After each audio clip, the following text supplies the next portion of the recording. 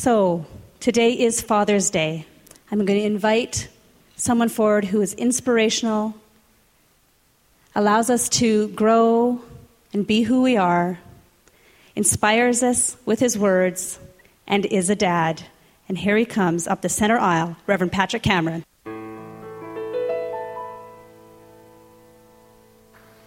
Good morning and welcome. Happy Father's Day.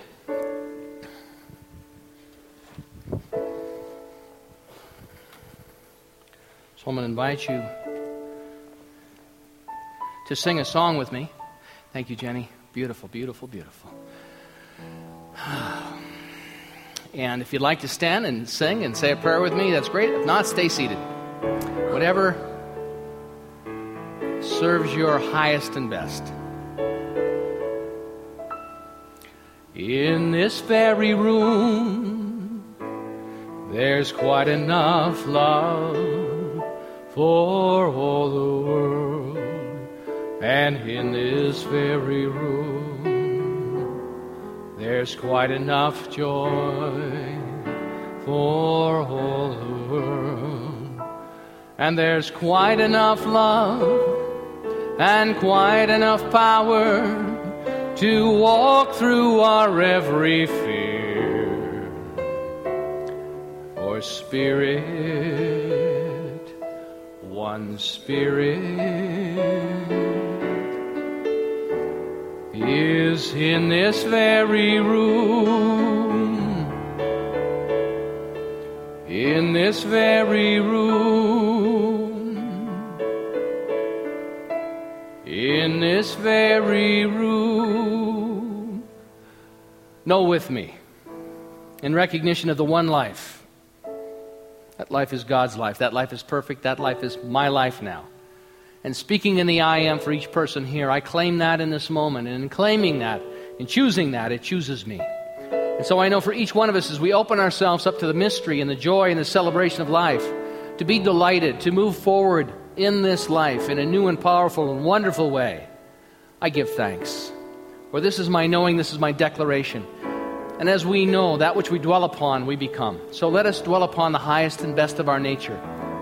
Let us speak to our higher nature. Let us keep our conversation in heaven, in that language of being that allows us to participate in life in love, in abundance, in joy, in health and prosperity.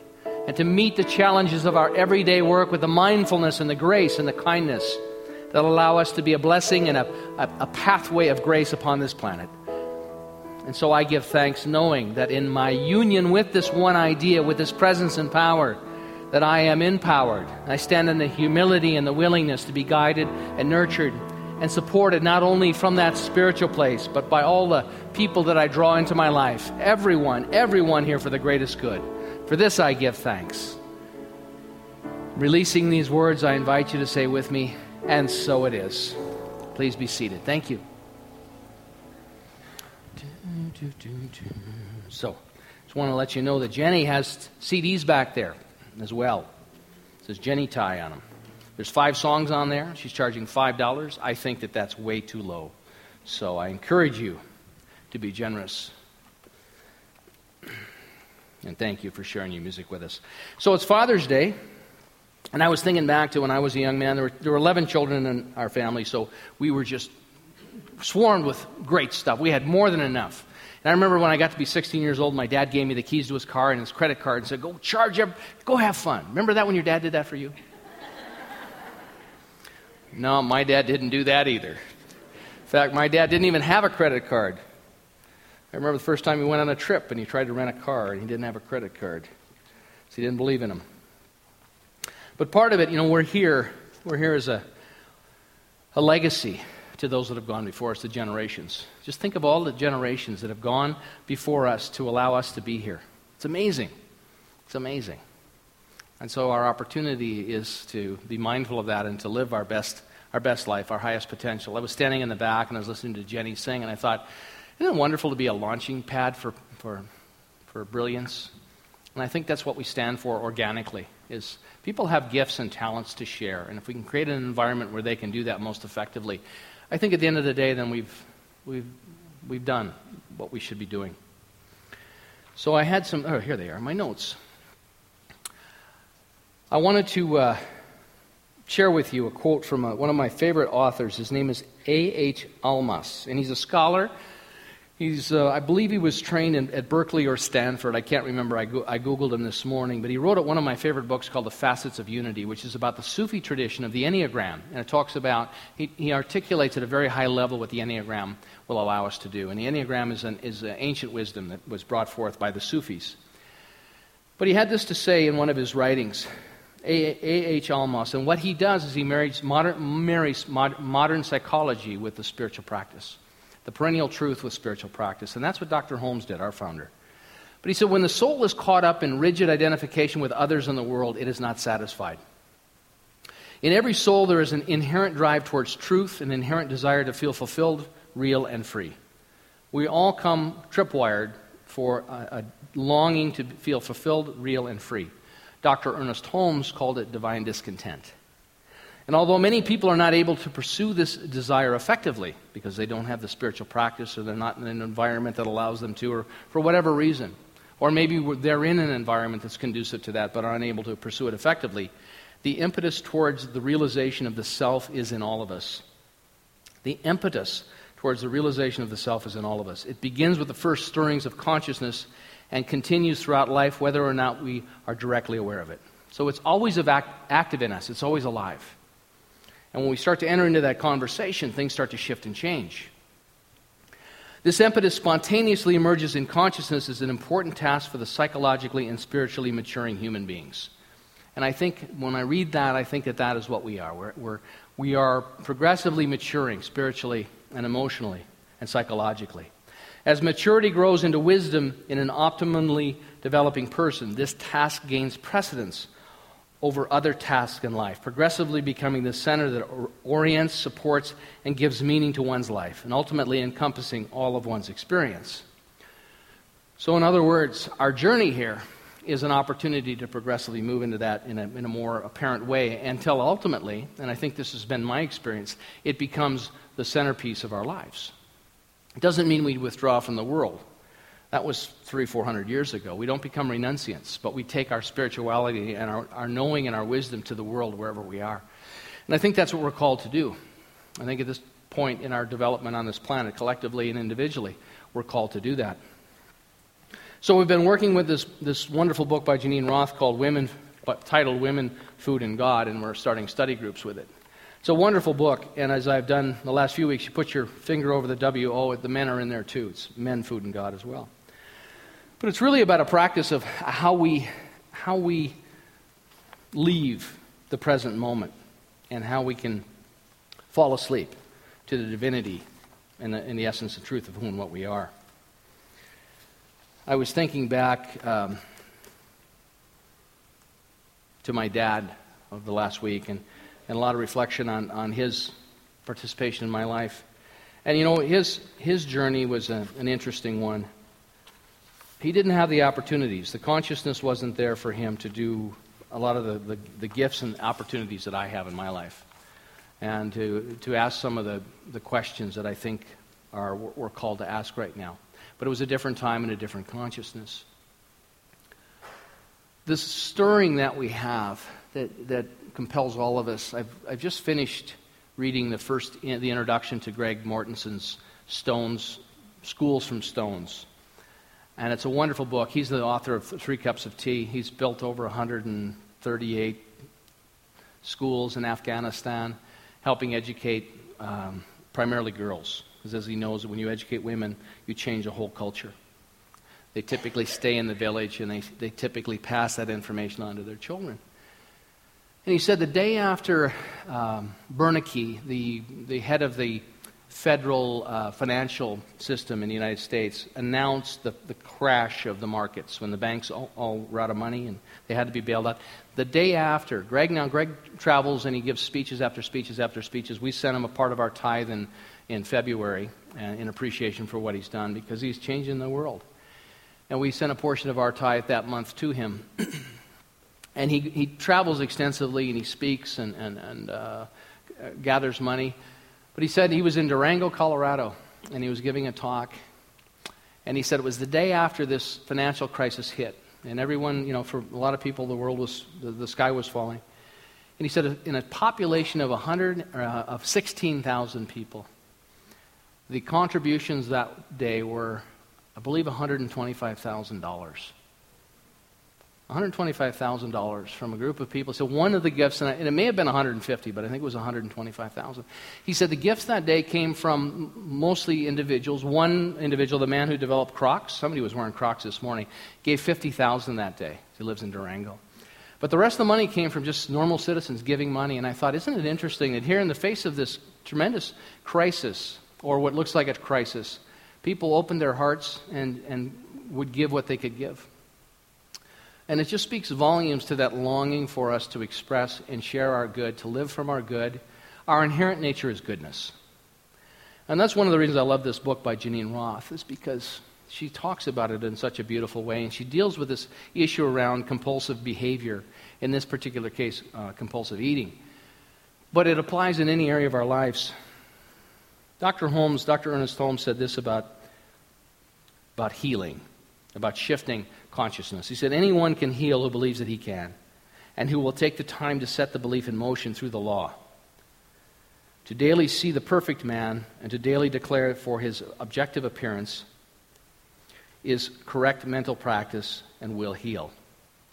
So what we know is that which we dwell upon we become. It's the nature of life. It's the nature of how we interact with this divine presence. So God, in other words, is not anthropomorphic. God is a principle that we're immersed in. It's an energetic, it's a vibration. And so on Father's Day, I thought a wonderful story to help illustrate that. If you've ever heard the story of the prodigal son. Anybody ever heard that story before? Yeah, a few of us have. So the prodigal son is a story told by the teacher Jesus of Nazareth. And we, of course, are a Christian tradition. The Christians probably wouldn't want to own us, but we really are motivated by... We are really motivated by the story and the healing and the process of the Jesus of Nazareth. And what we do is we celebrate that. We celebrate all the essence, all the good that he had to share. And the challenge we have is that we're asked to be Christians, that we would say that he is the only pathway to God.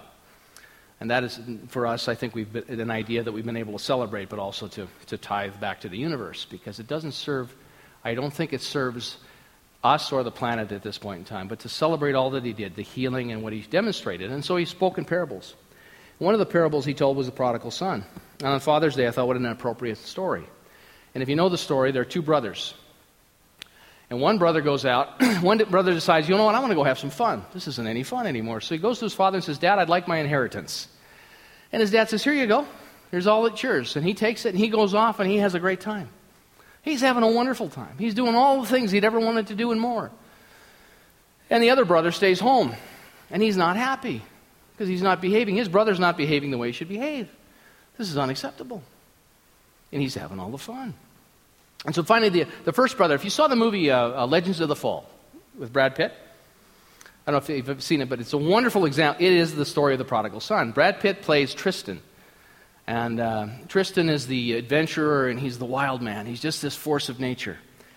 And his brother Albert, who's played by Aideen Quinn, is, of course, the one that does everything right. Gets into politics, stays home to help the family, nurtures all of the traditions, keeps everything going. And so Tristan goes off into the world, and he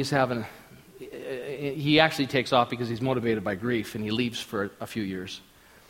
But it's the same essence of the same story. And so the Tristan character comes back after a number of years or a period of time, and he goes through all of his money, and when he's out there, he runs out of money, has nothing left, and he has to go to work with the swine. He works with the pigs. And of course, in the Jewish tradition, that's the lowliest of the low jobs, working with the pigs. So after a while working with the pigs, he decides, you know what, I'm going back home. I'd rather be a servant to my father than have to work with the pigs. So he goes back home, and his dad's there, and as soon as he shows up, the dad just embraces himself. Welcome back. We've missed you. Welcome back. And of course, the Tristan character wants to apologize and tell his dad what he's done, and he doesn't even want to hear it. He just says, welcome back unconditionally, and just embraces him and loves him up. Says, let's slaughter the fatted calf, which is the prized possession. And the other brother's like, what is up with this? I did everything right. And here's my brother who was just out there goofing off and throwing his money away, and being irresponsible and careless and doing whatever he wanted to do, running with whatever thought, whatever impulse came along, he ran with it. And I'm here. I'm the good steward, doing the right things. And now he comes home, my dad just slaughters the fatted calf.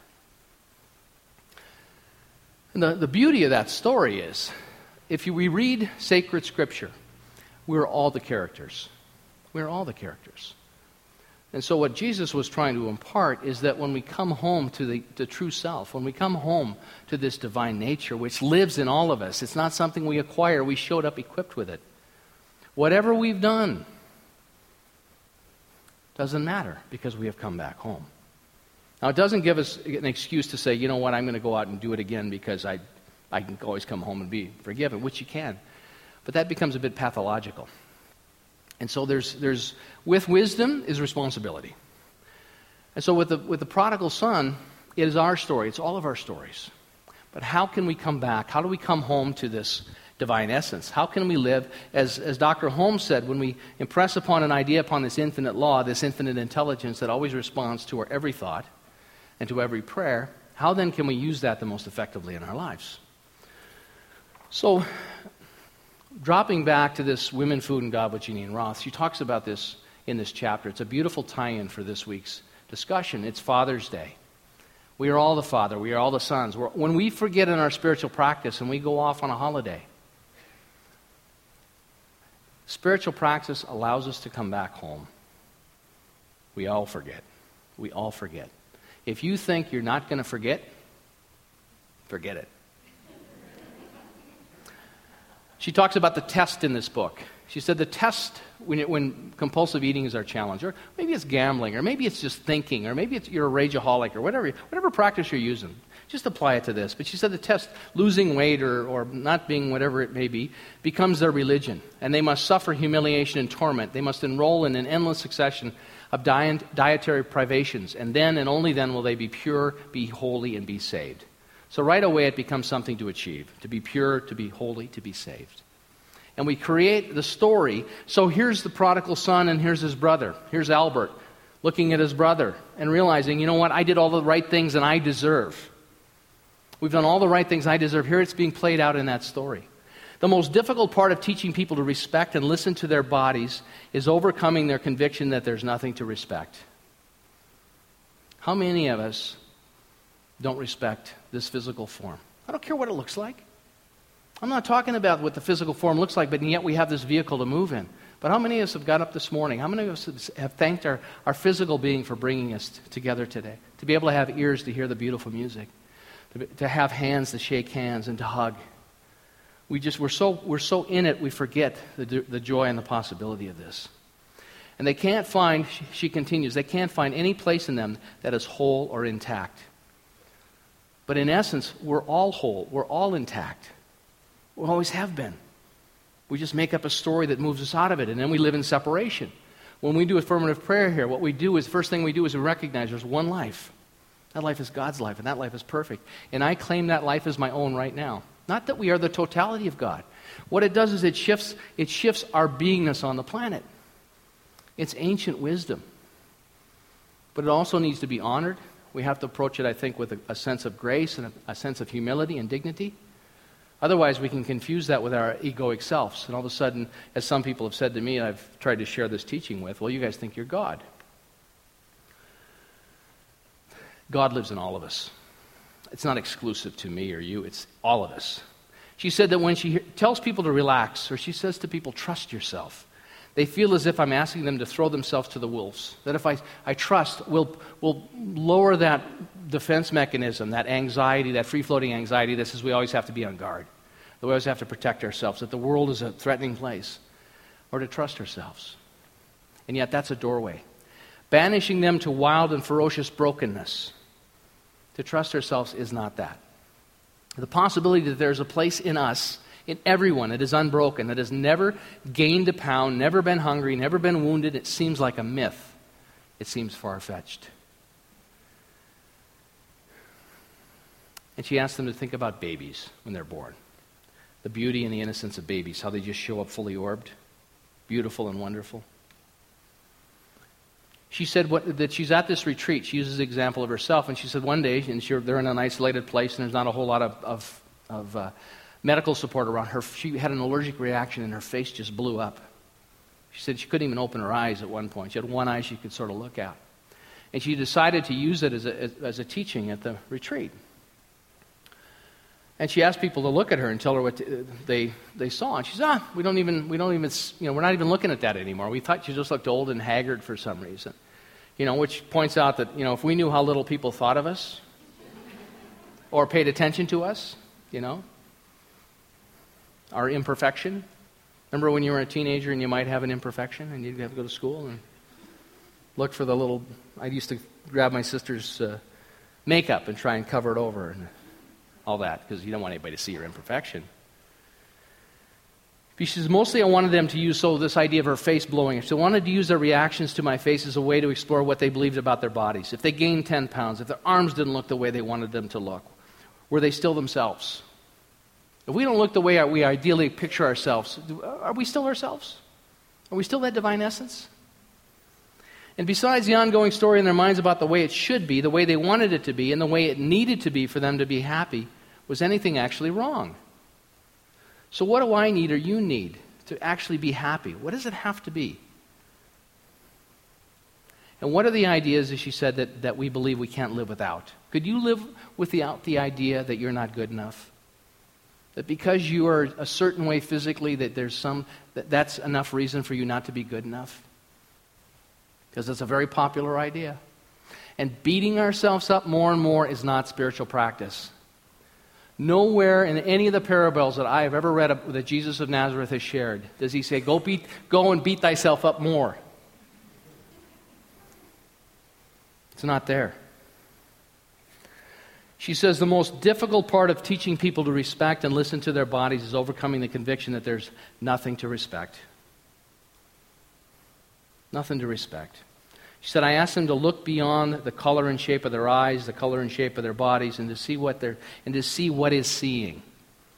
For people who didn't quite understand the seeing what was seeing part, I asked them to remember, if only for a moment, what it was like to be a child before they began to label and name the objects in their world. What was it like to see an extravaganza of form and color before they knew it was a rose or could compare it to another rose?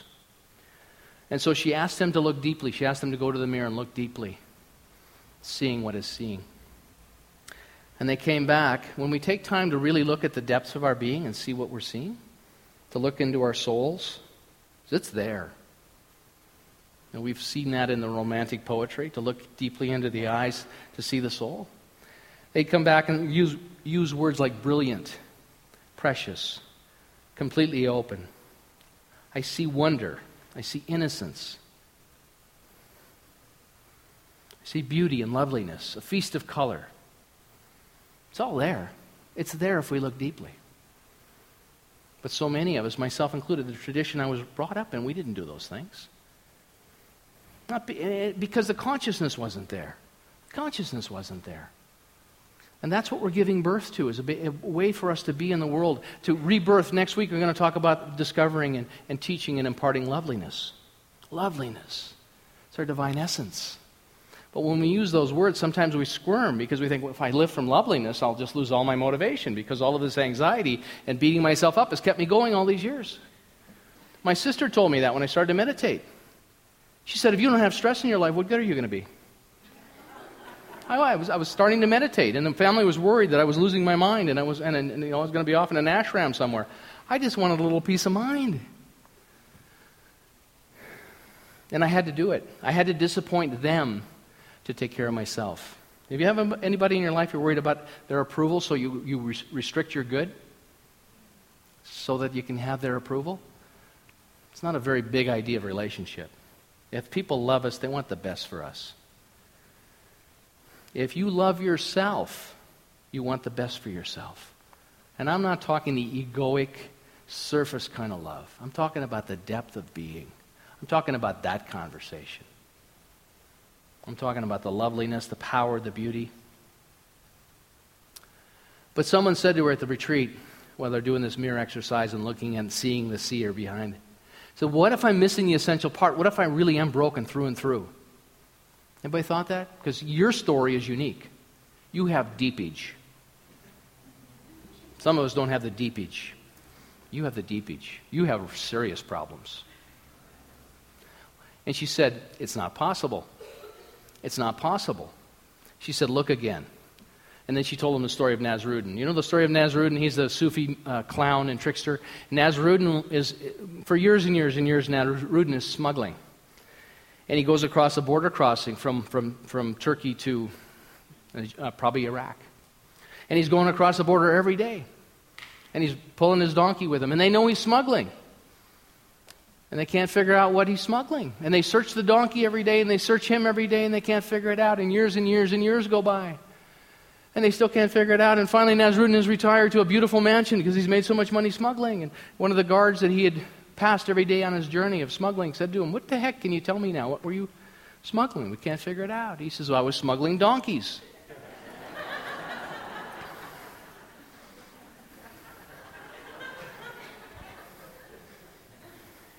It's hidden in plain sight.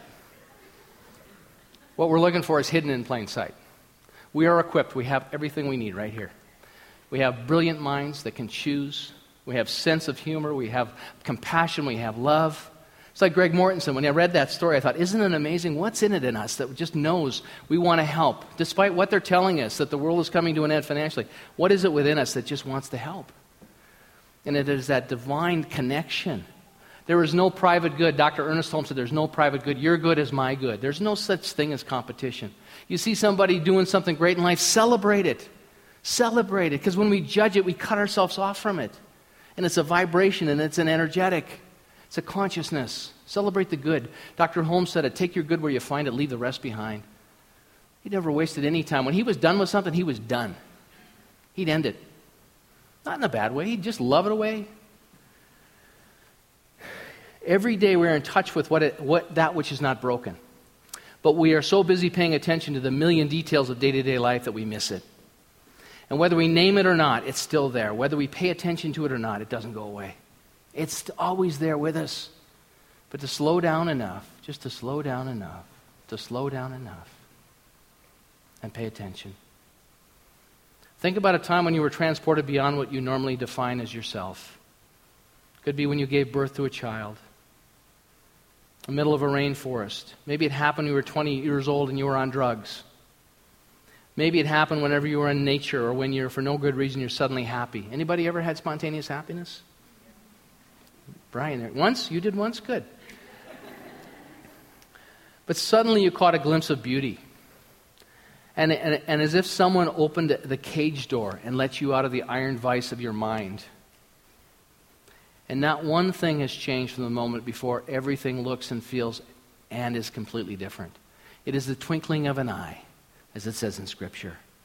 We are the prodigal sons and this brother. We're the Father. And we can come home to the Father anytime we choose. It's right here, it's right now. But it takes a while to unravel that. And even to become aware of the stories we keep telling ourselves. So if we've gone crazy for a while, we decided I don't need any of this spiritual stuff. I used to try that. I'd come in and I'd get my life squared away. I'd be working with a practitioner. I knew this stuff worked. I knew this stuff worked when I was 5 years old. I knew that if I brought a great attitude to something, I usually had favorable results. And I knew that if I didn't care and I just threw my nothing into it, it requires spiritual coin. I got back what I put in. It's called cause and effect.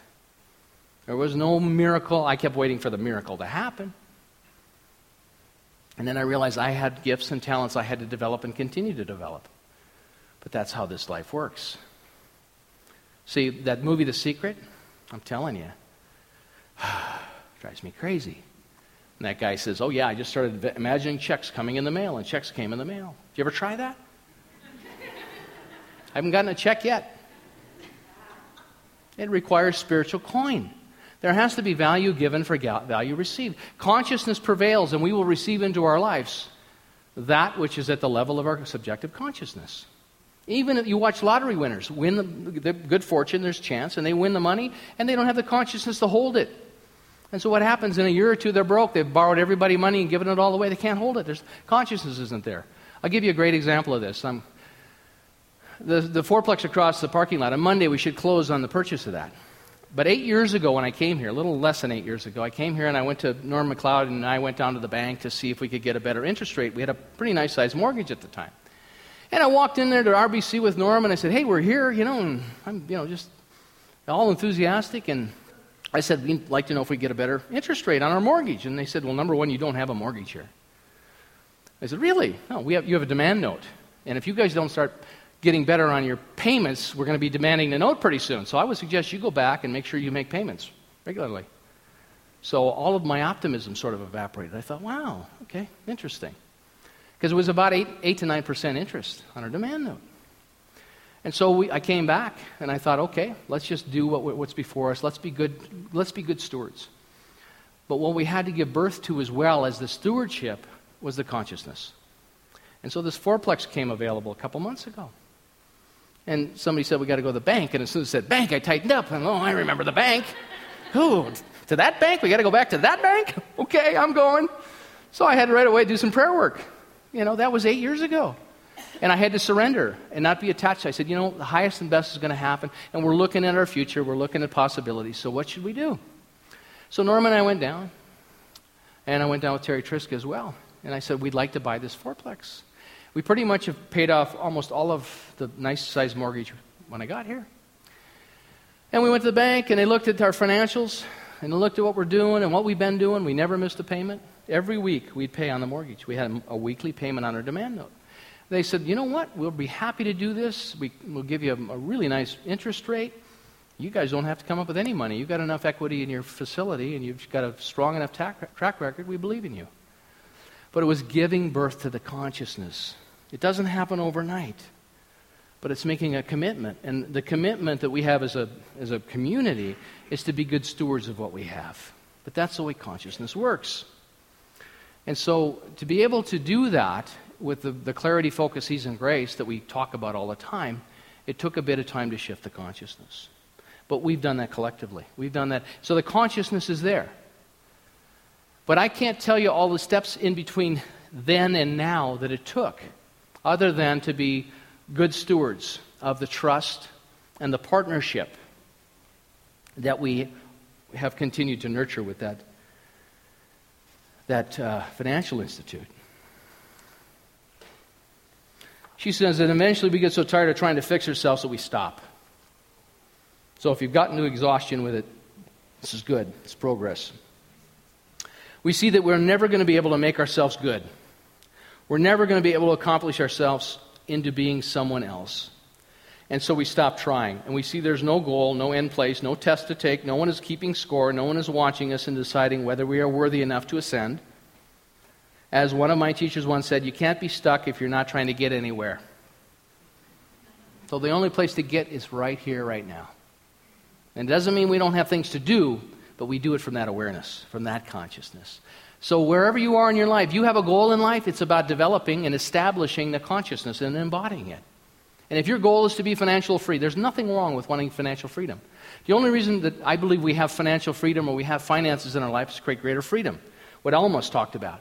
To fulfilled and to have freedom. To be able to, like Greg Mortensen said, to walk in like this guy from Crocs and give $50,000 to build schools so these girls can be educated and help change that community and that environment. But that'll take 20 years. But it's not a quick fix. We're on this journey. We're on it together. I'll leave you with this. She said, I am certain of this at the end of this chapter. It's a wonderful book. If you're not in one of the book studies and you're thinking about doing it, it's a wonderful book. It doesn't just apply to food. It says, of this I am certain, something happens every time I stop fighting with the way things are. Something happens to every one of my students when they stop running their familiar programs about fear and deficiency and emptiness. I don't know what to call this turn of events or the freshness that follows it, but I know what it feels like. It feels like relief. It feels like infinite goodness, like a distillation of every sweet fragrance, every heart-stopping beauty, every haunting melody you've ever heard. It feels like the essence of tenderness, compassion, joy, and peace, like love itself. This is what Jesus was talking about. This is what the Buddha was talking about. And of course, are we going to be the Buddha? Are we going to be the Christ consciousness? Maybe not. but we can embody these qualities where we are, and I believe it is possible for all of us. But the reason I share that, I don't want you quitting on yourself just because you think I can't get there. You can get there at your own level of consciousness. You can establish, you can shift and change it all right now. The facts are the facts, but facts always change. When you forget, which you always do, you suddenly understand that kindness to anyone, I love this because we can do this week.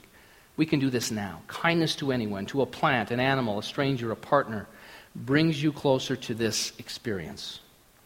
Taking care of your body is taking care of this.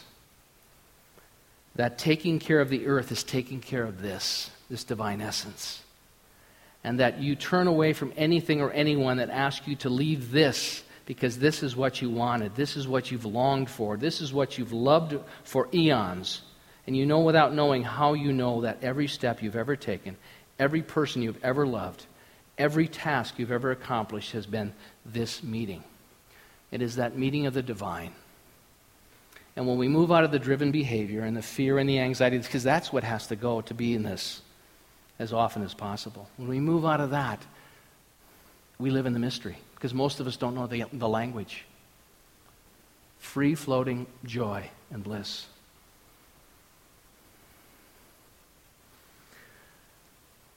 We return to ourselves. So whether we're the one that thinks, if I play by all the rules, I'm going to be rewarded, or we're the brother that says, I'm going to go out and rip and run and do whatever I want to do, both need to return to the one, to the self, which is that divine Father, which is the one that always says, I love you. Where you been? I missed you. I love you. I'm so proud of you. Happy Father's Day.